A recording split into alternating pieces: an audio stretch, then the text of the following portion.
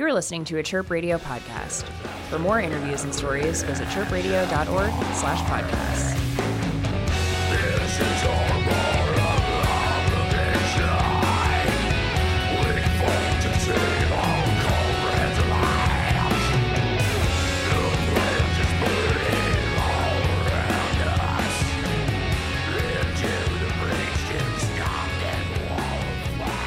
This is Amanda Roscoe Mayo for Chirp Radio, and I'm here in the studio with Chicago metal band Arriver.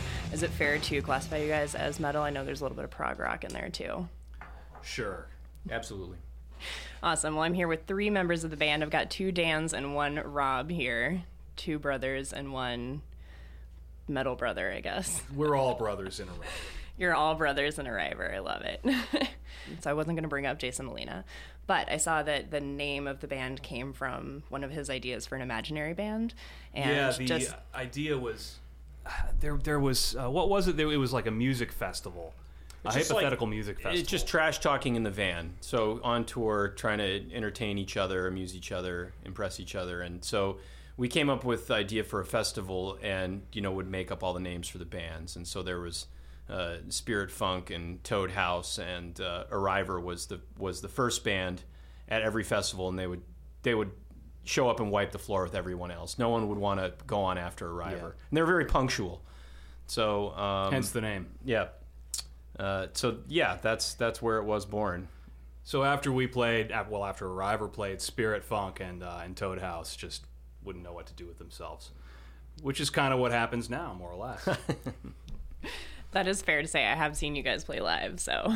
And just for our listeners who don't know who Jason Molina is, he was Songs Ohio and Magnolia Electric Company, one of the greatest minds in music, in my opinion. And you guys all played in Songs Ohio, right? All three of you? Yeah. Yeah, although at different times. Just a little background for our listeners. This is your third full-length release. It is, yeah. And it's about Chernobyl, so real light stuff. What inspired you guys to write about such a catastrophic event that happened to humanity in 1986? Our thing that we do is metal as narrative. I think we find it's easier to write songs and it's easier to organize our thoughts when we have some sort of overarching theme to work on during a period of time. We had, on the previous record, had a Russia-oriented theme also, and that didn't lead us directly to Chernobyl, but I think there was another recurring theme, which is the strength of the human spirit in the face of hopeless situations or situations that they don't understand, which Chernobyl certainly gave us an angle on. But we also, Rob, you had been reading those comics, the Manhattan Project. Yep. So there was a certain amount of also atomic dread on our minds. The 30-year anniversary, so it was kind of in the news. But I think maybe we'd been writing before that. So what happened was, there were many things that happened, but like once a year you'd see on some prominent website a collection of photographs of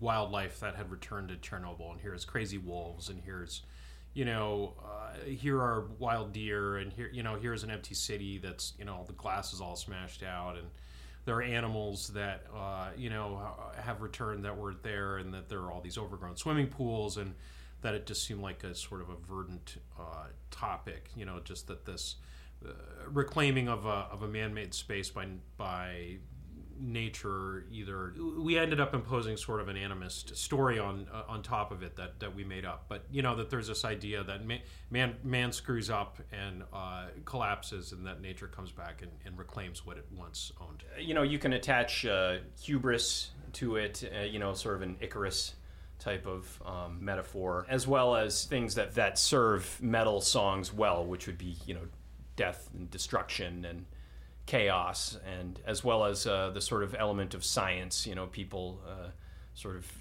retreating to their laboratories to develop new technologies, and this case reaping the repercussions. But there's also an element of hope and redemption there as well. So how do you guys handle that in the composition of the music? It happens, I think we write first using guitars and stuff coming out of that's either prepared at home or else prepared together in rehearsal organically. And usually we're playing for a while and writing a record before we agree on a certain narrative to attach to the music. And then once we do that, things tend to coalesce together. So songs will be finished written once the vocals provide context for the music. It's hard to necessarily write a song completely if there isn't a vocal attached to it, because lengths of things might seem arbitrary, or an element of drama might be lacking from a part that seems plotting, and then you put vocal on top of it and all of a sudden it comes to life. Having a narrative that we can turn to definitely facilitates writing an entire arc of 40 minutes.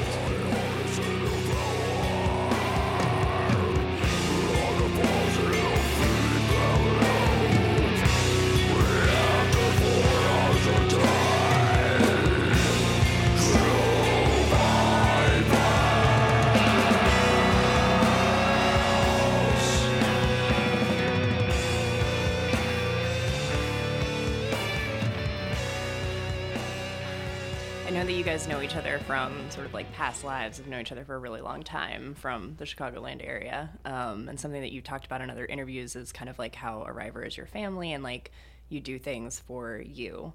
Can you tell me like more about that, what it means to like be totally Arriver centric? Well, these guys are quite literally family and have been playing music together since you were kids. Yeah. Rob and I went to college together and had my first, and I should put finger quotes around serious, but certainly my first serious band was with Rob.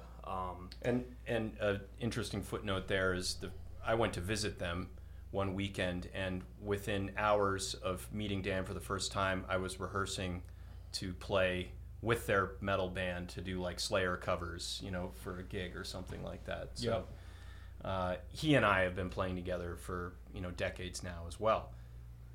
Yeah, so we had a bluegrass band with the three of us and our older brother. Dan and I played in a band with our drummer Joe called Shiloh when we first moved to Chicago. Then Dan and Joe were in a band called Visa Noir. Yeah. And these guys were more serious out there trying to have a career in music. Dan was playing in Nad Navalis, and Dan and Joe were in Visa Noir. And we hit some life changes. Joe was the first to have a family, and we all sort of backed off, or they all backed off from that level of ambition. And Arriver, I think, arrived because we wanted to keep playing music together on our own terms. So what does that mean, though, on your own terms? Does that just mean that everything that you... Well, I don't want to put words in your mouth. Well, I think it means quite literally not giving a rat's ass what anybody else thinks of it. Which isn't to say, like, of course we want people to like Arriver, but we're under no illusions that that's going to just sort of happen on the merit of the music that we're making. So we're letting ourselves be guided just entirely artistically, and really not sweating the the most of the effort that bands typically go into trying to get people to pay attention to them. I mean, we do what we can, but ultimately we're focused on making music that pleases us. I think it's so important for the like maturity of a band to be able to like recognize that, because so much of our like artistic vision is about taking criticism and applying it to what you're trying to do and all of those things. Yeah. So I guess I'm just curious too, if it has been satisfying to take that approach? It's been much more satisfying than, I can only speak for myself, but my previous playing in bands experiences. I think I've felt wonderfully unburdened by really only caring about what these other three guys think. You've got a lot less positive validation from others. Obviously, what we're trying to do is communicate our art to other people, and so it's important for it to be validated or appreciated on some level. I don't think any artist wants to just go like a vacuum. Unsatisfactory.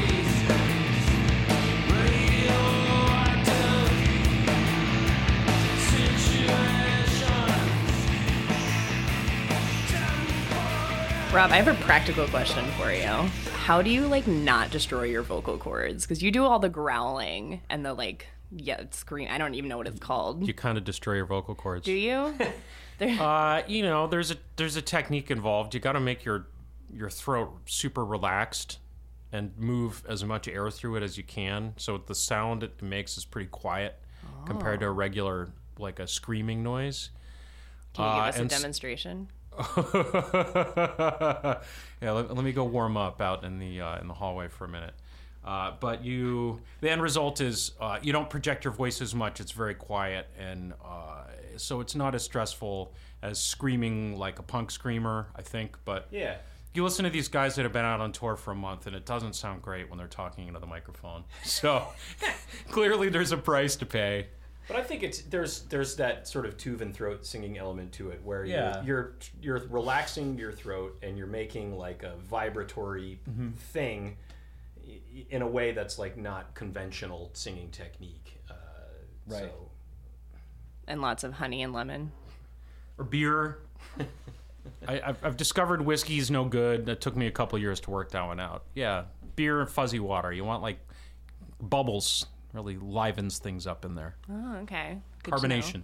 All right, so you're gonna go warm up? Yeah, let's. Oh my God, really? Yeah. Yes, Can I ask another question? Here we go. Ready? I'm ready. Thank you,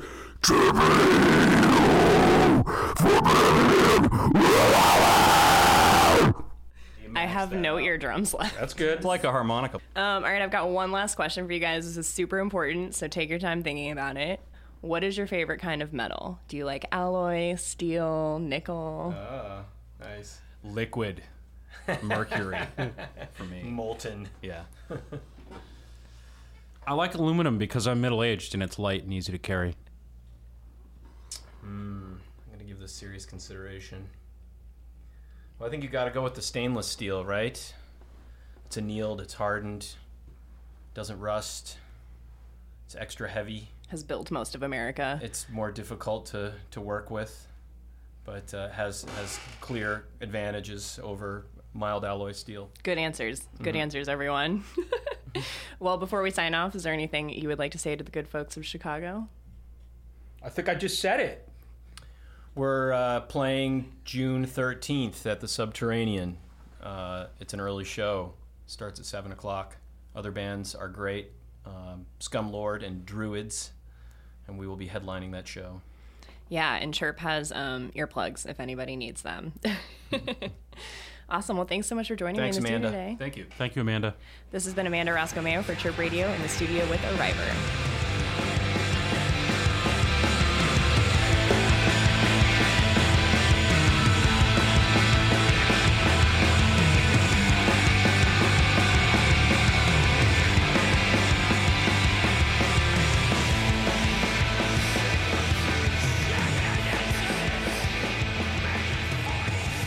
You can find this and other interviews at chirpradio.org/podcasts.